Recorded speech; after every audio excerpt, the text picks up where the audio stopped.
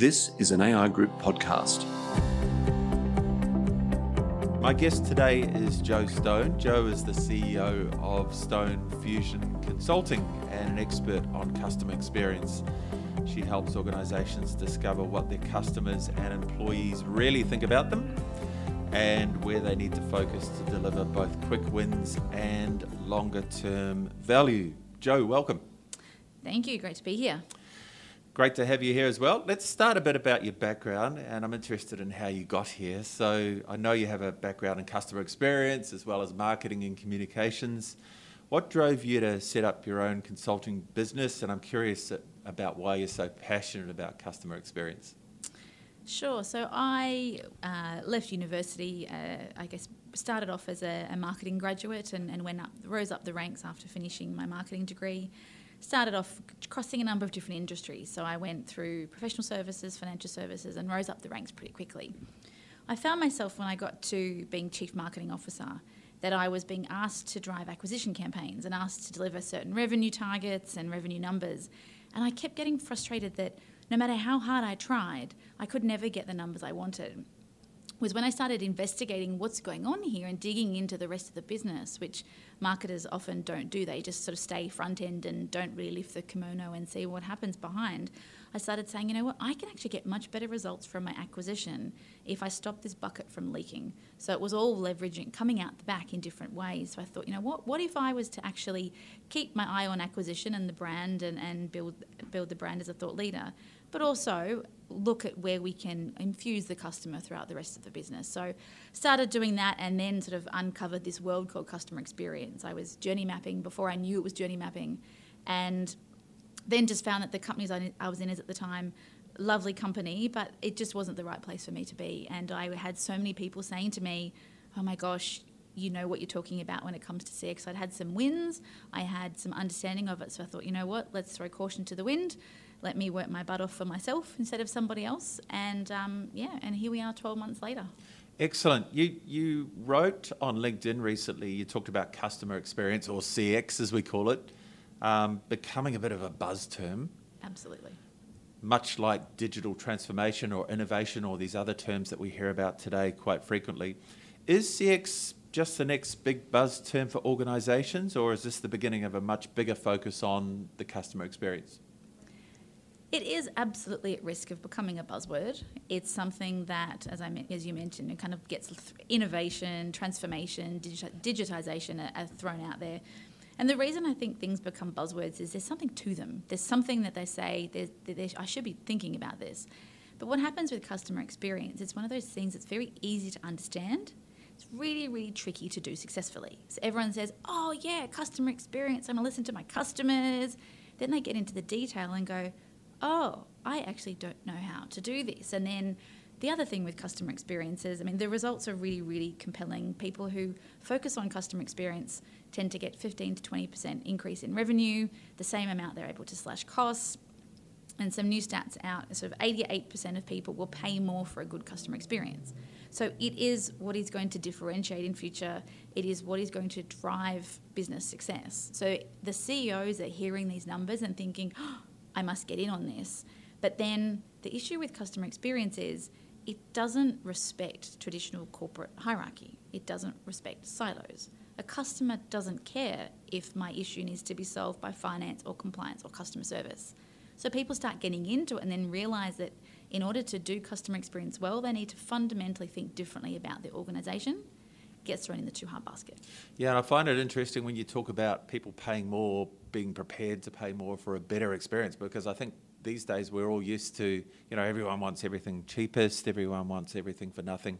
But what you're saying is people will actually pay a little bit more of a premium if they're going to get a better customer experience, a better experience at the end of it. Absolutely. And when you look at your brands like your Spotifys and your Netflixes, they're starting to set the bar higher in terms of what customer experience should be. And these are the ones that are operating often on a freemium model where you might have some part where you can get in for free and that might have a basic level. And a lot of companies are starting to look at how can they tier their service level so that when you come in, this is what you get. But then if you want extra, then you have to pay for it. And I think that's only fair.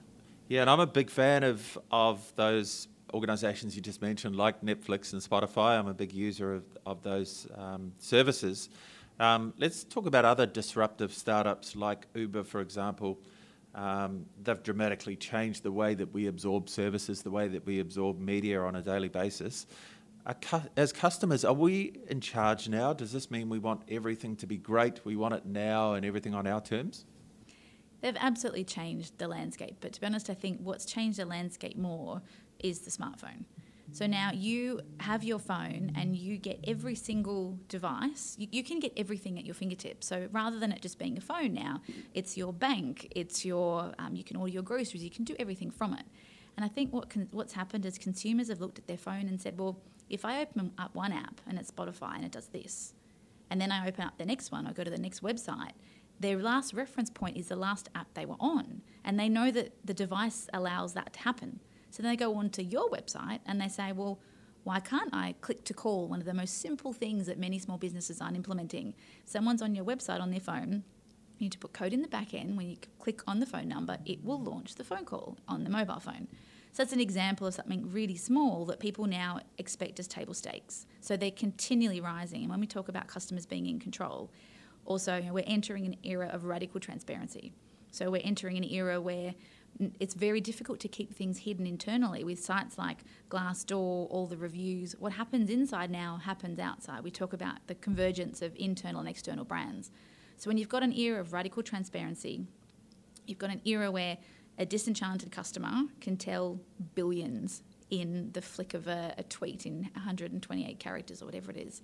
So absolutely a new era, and I think companies who don't respect and understand how these rules are changing, who think that they can just hide things or no, I'm going to give it to the customer when I'm ready for them to have it, they need to completely shift their mindset to say, if my customer's now in charge, I need to play by their rules.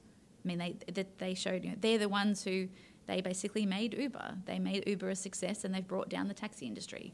And they're prepared to do it with others. Yeah, absolutely. And I guess it's the old adage, bad news travels fast, but these days that bad news travels even faster. So how do we respond to that?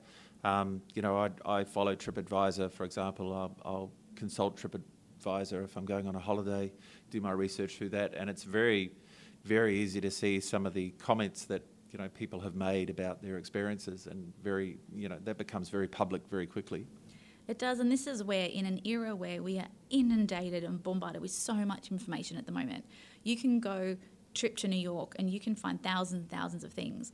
What's happening is, in the presence of so much information overload, we look for other people to help us filter that information and work out what's right for us. So we look for TripAdvisor, Yelp in the US, we look at things that can help us understand, what do people like me like in New York? So this is where the prevalence of reviews, which in essence are kind of online word of mouth, become really, really important. So when you're in a business who is particularly service-based, the experience is what you're purchasing from somebody. So you've got to find a way, how do I give my customers a platform to talk about their experiences with me? Because they're doing it anyway, whether you believe it or not. They're talking about you often online. You've just got to make sure that you've got your ears open. Absolutely. So I saw you present recently, and I was really struck by the term that you use, or this concept of outside in, and that really struck a chord with me. Tell me more about that, outside in. Sure. So I am a big believer. I've started talking about the death of customer experience, not the concept in itself, because I'm a big believer, but I'm worried that it is becoming a buzzword and it will be sort of parked in the too hard basket and it will get diluted and just become a platitude. So also with customer experience, you can't be customer experience. You can't become customer experience. It's not an aspiration. So what I've tried to do is simplify and take away all the buzzwords, all the waffle, and boil it down to 4 steps to becoming outside in. And that is really putting the customers at the centre of everything you do. So working outwards from your customer instead of starting with your company and your capabilities and what products you want to launch, and then going and finding someone for those. So I believe the 4 steps to being outside in is you need to listen to your customers. As I said, they're already talking today. You just don't have your ears open. You need to build a happy tribe of employees, because your employees are the ones who deliver your experience, so it's really important that they're engaged. You need to understand what's broken with your experience. You need to understand the moments that matter. You need to make sure that you understand what's going on there. And then you need to fix what matters to your customers. So if you find yourself able to do these 4 things, and the reference here is that this isn't a linear piece, it's very iterative, you will unleash a customer-driven growth engine that will drive advocacy, will drive growth and make you differ from everybody else. And if you don't do this, you're at risk of focusing on products, focusing on price, racing to the bottom, racing to, anyone can copy anything now. So you will find yourself just become, you will be lost in a sea of sameness instead of actually standing out for who you are and what you can deliver. And this is what organisations want to achieve these days, some differentiation and to stand out. Absolutely, and it's really hard to do that these days because you can't really differentiate. You used to differentiate on the what you offered. So you used to differentiate on your products or your services or your packages. And pricing's always been one. You go back to the rules of marketing. Anyone who's done any marketing subject talked about the 4 Ps of marketing from the 50s or the 60s. But now, if your price can be copied instantly, your product can literally sometimes be printed by somebody else and deconstructed really quickly. Distribution channels, the internet has made, if you take about your place in terms of your 4P, the internet's given everybody the same equal market, so it's very difficult to compete in that area now. And so what's left then is, how do I make sure and often another P they talk about is purpose. So you need to make sure you kind of align to your purpose. And how do I make sure then I compete on the experience? So not what I deliver, but how I deliver it. So the product itself becomes less relevant. Great. Okay. So I picked up on what you said about a tribe of happy employees, I think it was.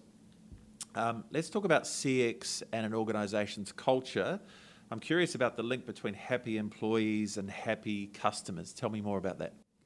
So they've now proven there's a direct link between engaged employees or happy employees and how successful someone is at delivering customer experience. Because if you think about this logically, if you're going to go above and beyond for your customers, that requires your employees to think outside the box and do more than just what's on their job description. So if their job is to answer the phones and to churn through so many calls per day, then they will answer the phones and they will churn through so many calls per day. If it means that they have to, technically they do have to do these 3 things. If they have to do number 4 to actually help the customer get an outcome, then that's going to require them to actually enjoy where they work and be engaged in their job, for them to go that step above. There's many, many examples of companies who don't do this well, where they say, we want to engage our employees, and then we want to empower our frontline staff to make a difference for their customers. And then they give them no budget. And then they say, well, no, you have to go to risk if you want to send someone a bunch of flowers. It's, how do you put the right structures and processes in place to really make sure you've got engaged employees? And there's some data that shows generally out of 10 employees, you've got only 3 that are engaged. You've got 5-ish that are a bit neutral, kind of passengers. If you think about it as a boat, you've got 3 at the front paddling. You've got 5 in the middle who are kind of watching the scenery go by. And you've got 2 at the back who are drilling holes in the boat trying to sink you. So you've got 2 toxic employees, you've got 5 passengers, and you've got 3 rowing. So if you can just get 1 more person rowing, think of how fast you will go. And you can tip one of those toxic people overboard and get rid of them or turn them into passengers at least. You will go that much faster. Yeah, I love that metaphor. And I think it was Richard Branson that said happy employees are what's most important before happy customers, because the happy customers follows happy employees. Absolutely. And when you start to understand, when you think about your organisation and what's broken, usually where your customers are frustrated, your staff are also frustrated. So there's usually a very close alignment when you start doing activities like journey mapping and you get your staff perspective of where a customer's stuck. It's where they get bombarded with phone calls or where things disappear internally into a black hole, and then the customer feels that at frustration, lack of communication. The employees just trying to dig their heels in to get something done because internally you've made it really hard. And how important is it to have the CEO and senior executives on board for an organisation to focus on CX and to execute an effective CX strategy? I think without your CEO on board, you don't have much of a chance of getting a huge impact or the impact that you desire. So certainly I see a lot of companies where you get skunk teams or little groups kind of set up and they do their best to iterate and try to improve the experience. But because customer experience knows no bounds, it busts through the silos. Unless you've got that CEO support and you're prepared to kind of shift things around and relook at your incentives, you're not really going to get the traction that you could possibly get if you've got that next level of support.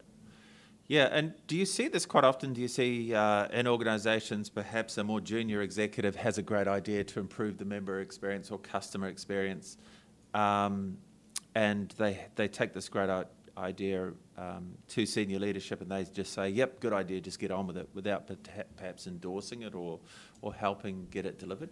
They do, and I've been with people and they've said, yes, we want to impact, we want to improve the customer experience, but you go off over there and go do your thing and don't disturb us. So it's more this, I guess, that often there can be a lack of leadership buy-in as to what is involved in actually improving the experience. So often it will come through somebody on the junior side, so it might come through marketing, or it might come through somebody saying, look, I'm trying my best here, but we've got fundamental problems wrong, and you're asking me to make XYZ target, and I can't do that while all these other things are happening, if you talk about the leaky bucket scenario. So if you've got someone that says, I want to plug the holes in my leaky bucket, but often then you can run the risk of them just looking at it through a very narrow lens. If you actually want to make a holistic improvement to your customer's experience, it has to be top down. Obviously bottom up buy-in as well, otherwise people will just dig their heels in. You've got to have both, but without that leadership push, you're not going to get as far as you could.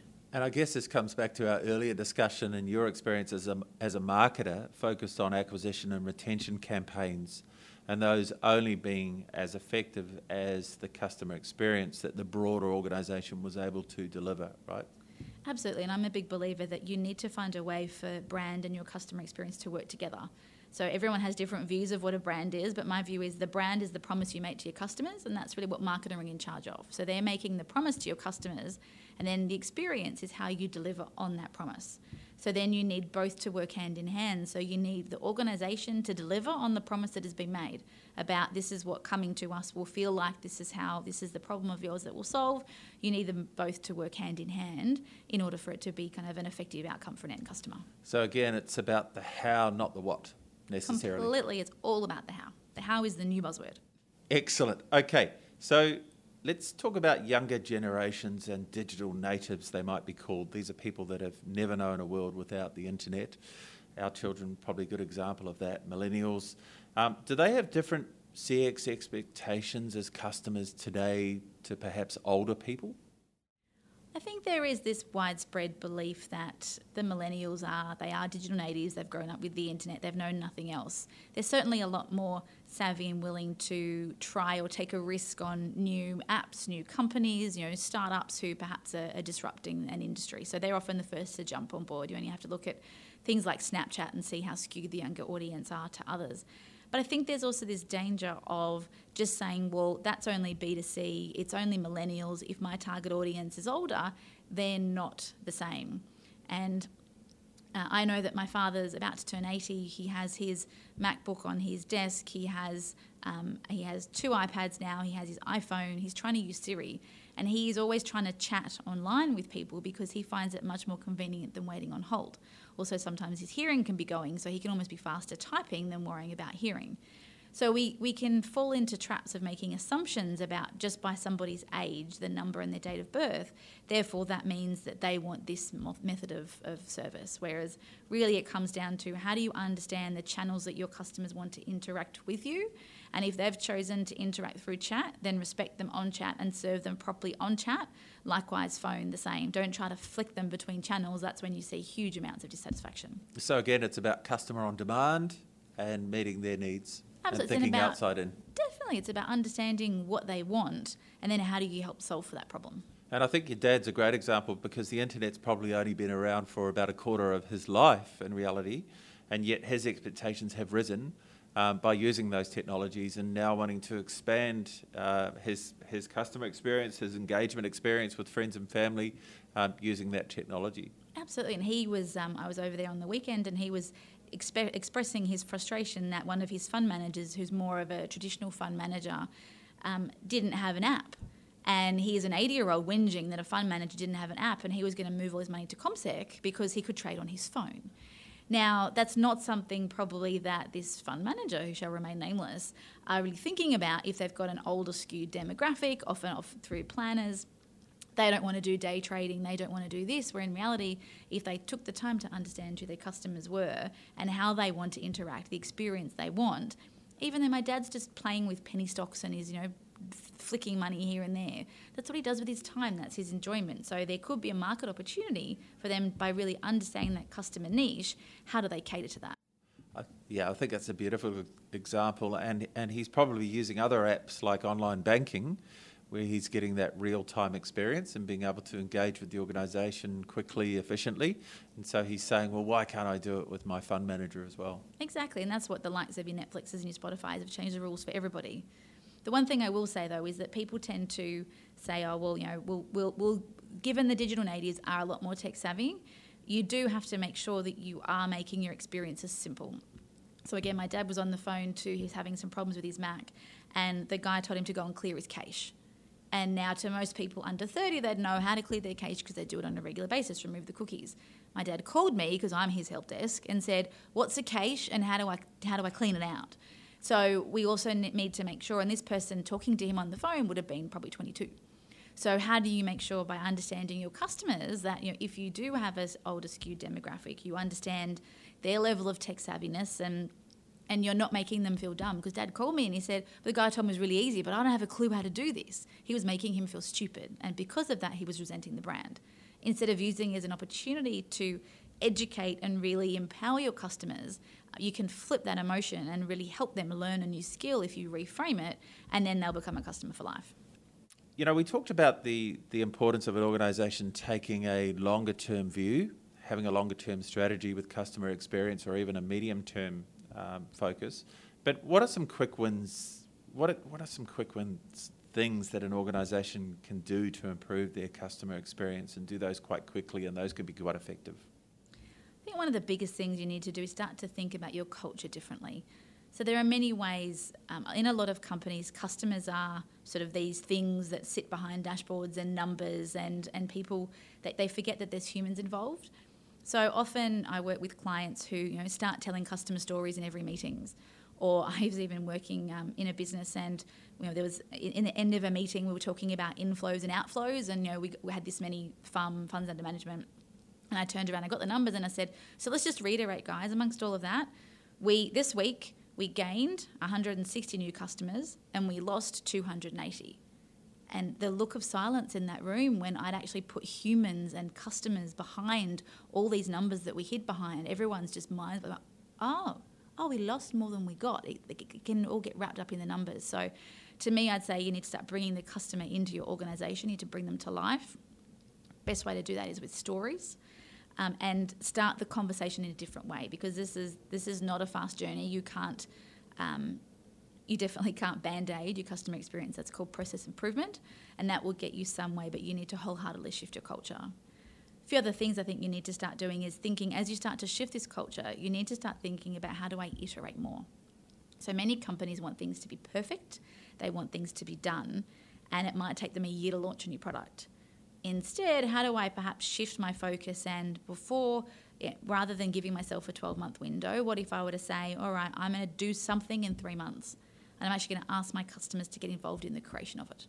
So I'm going to co-create with my customers. I'm going to bring them in. Then I'm going to launch something in 3 months. It's not going to be perfect, but because I've involved my customers, I've launched the bit that's the most important to them. You might call it agile, you might call it whatever you want, but this way of iterating, knowing it's not perfect, putting it out there, getting feedback because you're listening to your customers, and then making it better and continually iterating is the way that you're going to have to operate as a business if you're going to survive. Yeah, I like that saying, perfect is the enemy of good.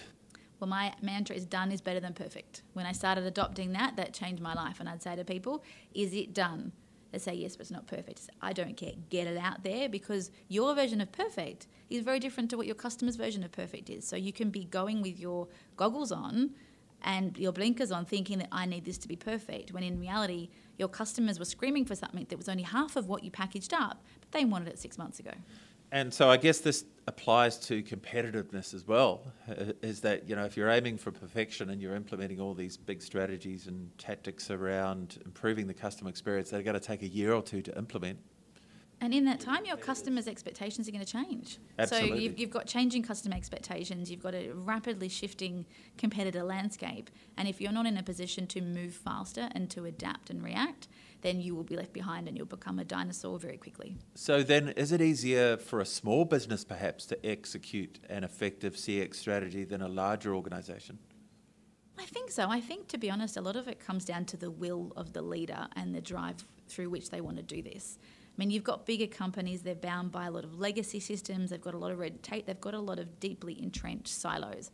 If you've got a smaller company that are nimble and you've got leadership on board who say yes, I think they are in a far better position to actually focus on their experience, to bring their customers internally, because also there's not that many layers between each person and a customer. You don't have a company of 10,000 employees where some poor person in the back office, has 27,000 layers between them and a customer, and they're so far removed. Often these smaller companies tended to start off very customer-centric. When they were, start off with one or two people, they were very connected to their customers. And as they've grown, they've become more internally focused. They've become more focused on growing their team or building capability, which is what can happen. But then you need to make sure you're reshifting back to becoming outside in.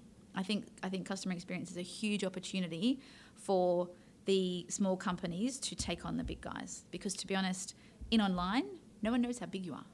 So you can be a one-man band and you can look as big as somebody else. But what will differentiate you is the experience you give your customers. Yeah, absolutely. I think that's a really good point. And the larger the organisation, the more places to hide as well. Absolutely. And the more silos that you have to smash through and the more ways that customers have to be passed off between different teams. I mean, more and more companies now are starting to, how do I create teams that can solve a particular customer problem or serve a particular segment? And I'm going to not have a marketing department and not have a customer service department and a product department and all these people operating separately. I'm going to put them all in one team, focusing on one segment, and I'm going to put 2 marketers, I'm going to put 1 digital person, 1 product person, 1 IT person, and they're going to run off and they're going to fire. I love that. They call it the 2 pizza rule. So you need to have a team that can be fed by 2 pizzas. If they need more than 2 pizzas to feed that team, self-organising team who are empowered to get the job done, there's too many people in it. I love that. So interesting dichotomy, because what you're saying is that on one hand, a smaller organisation can compete with a larger organisation using technology and be on a level playing field. On the other hand, a smaller organisation that's perhaps having more traditional human connections is able to compete more effectively because there is more of a genuine connection, if you like. Absolutely. I think that's where small businesses are closer to their customers and they often do have more of those personal relationships. They need to leverage off those. But what they need to do is really understand where are the moments that matter that the humans are.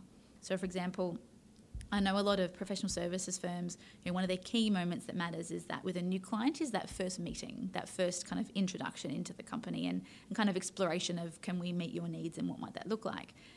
Companies say, well, that's really important and I need somebody to come and we're going to do all this work. What smart companies are doing is saying, actually, the whole point of that conversation is to build a connection with them. Me sitting down for 20 minutes and saying, eldest child's name, how do I spell that, filling in a heap of forms, that to be honest, your customer would probably rather prefer to fill in the night before, sitting in front of their television in their own time. And then you use the time you're together to actually have a deep and meaningful conversation that involves a human.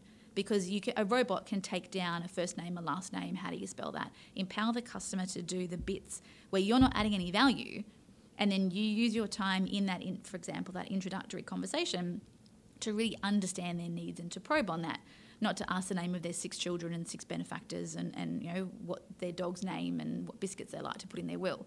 So there's a lot of companies that are now starting to think differently. A small company, how can I still leverage technology? Even if I've only got 4 staff, how can I reconstruct that experience of mine differently that makes me stand out from everybody else?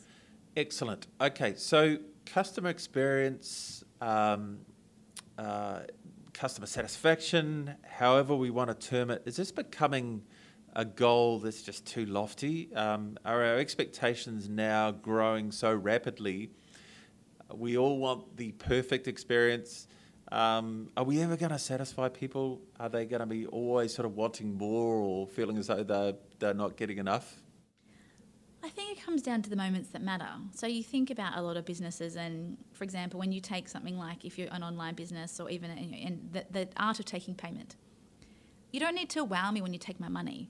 Just do it consistently. I would much rather trade off if I'm buying something online, It's not always just about speed to checkout. I would rather it take an extra half a second more and it not fail because you've got robust systems. That's not really a moment that matters. It's you need to take out friction, make that easy. But then perhaps if I've bought something, what I want to happen is then after I've bought it and I'm feeling really excited, and you want to avoid that kind of post-purchase dissonance where someone's like, oh, did I do the right thing? And that's when you get a lot of returns. That's when you need to say, you know what? That's a moment that matters. I need to now give you a platform to go and share what you've just done and your awesome work. Because if you've told everyone you've just bought something, whether it's a new barbecue or whatever, you're less likely to renege on it. So by understanding the moments that matter, you can really shape that conversation. But still, customer experience, coming back to your question, it's not a silver bullet. It's not necessarily easy, but I think it provides a huge opportunity, especially when customer experience can be a bit of a catch-all, because in that you innovate, in that you digitize, you automate, you use AI. So it's becoming a bit of a catch-all for everything. But I think if organisations use it in the right way as a rally cry, we need to fundamentally change our business around our customers. We need to prioritise the moments that matter, put the humans where they're best added value, and let's put the technology where it makes it easy for our customers. Let's take away pain and take away friction. Then if you line all those up, then you've got a really good recipe for success. I love that, moments that matter.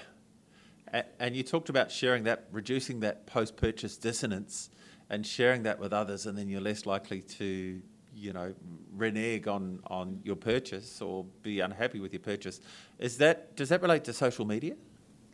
I think social media's become the platform by which you can share these things really quickly, easily with a click of a button. So you've got to give people the opportunity to share those really quickly and easily.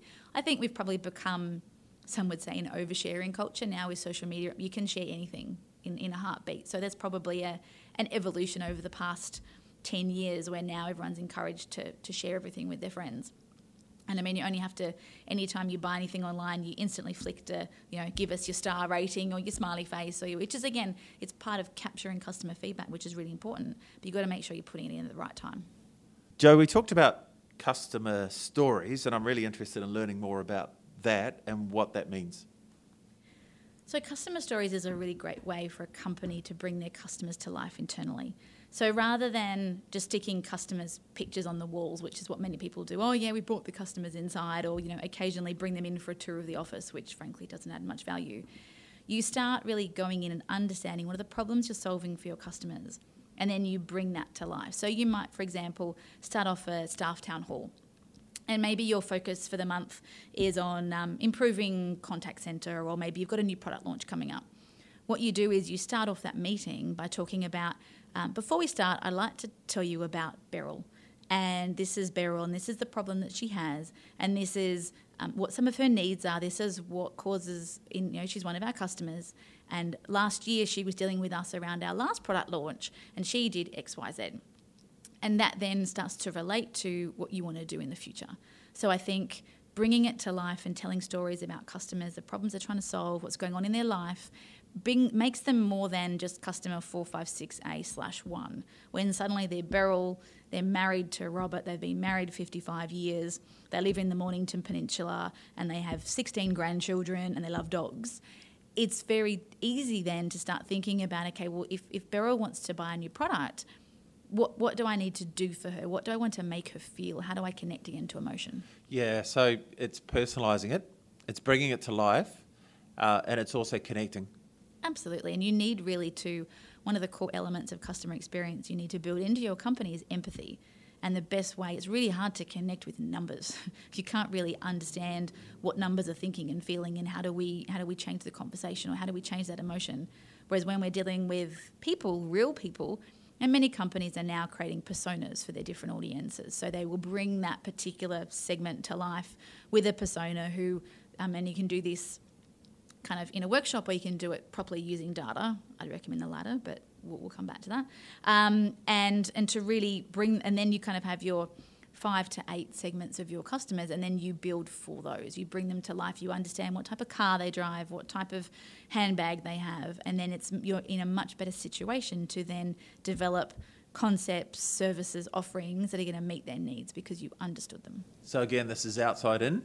Completely outside in. And if I hear you correctly, what you're saying is this is important to share with customers. So we might use these stories for social media, for example, to illustrate the benefits that we bring to a customer's life and how we've made their life easier and more enriched perhaps, but it's also to share with our employees to say, okay, this is a persona of one of our customers, this is how we help them in a real life situation. That inspires them, it educates them, informs them and helps them to deliver a better customer experience. Is that what you're saying? Absolutely. So really storytelling is now becoming the new advertising. The days of just shouting at people and saying, buy this, buy one, get one free, it's completely ineffective. We're exposed to between 3,000 and 5,000 advertising messages a day. They're not sinking in. What's starting to sink in now in terms of how you get your message out to your market is telling stories of your employees, of your customers, of their lives, and really connecting, finding a way to make your company human and connecting to that human on a human-to-human level. So you need to kind of start thinking about that externally. How am I being more human? How am I relating to my customers as humans? Not just talking about the products. It's more, what does somebody do with my product? People often talk about the whole, no one ever buys a drill. You actually want a hole in the wall, and you don't really want a hole in the wall. You want to hang up your family photos so you can relive memories. So how do we make this shift from selling drills and drill bits and this size precision and this big motor to what photos are you going to put on your wall? What family memory are you going to put up to cherish? Or what piece of art that you bought when you were strolling along the Seine in Paris, and every time you look at that picture, that brings back that memory. So you need to do that for your customers, but also internally, so that you start your staff start understanding who are your customers and how do we demystify this dashboard that has this many product sales and this many this and widgets and turnover and churn and revenue and everything else that a business has to have. You've got to start putting some humans behind that. Excellent. Well, this has been really insightful. I've really enjoyed our discussion today. We've covered a lot of great stuff. Is there anything you'd like to leave us with today? I know you summarised it exceptionally well just now, but is there anything else that any pearls of wisdom that you would leave us with to finish? I think this is a really exciting time for business. I think while customers may be in charge, for those businesses who can recognise the shift, who can take advantage of it, there is such an opportunity for them to really grow their businesses and succeed. And I'm loving there's a big shift I mentioned about the humans. How do we help make our customers' lives better? So there's more and more companies now that are wanting to make the world a better place. How do we help make our customers' lives better? And that starts with that human connection, understanding the problems you're trying to solve. And I really think the smart businesses who jump on this bandwagon but do it properly are in for a real treat. I agree 100%. Jo, thank you so much for your time today. No worries, thanks for having me.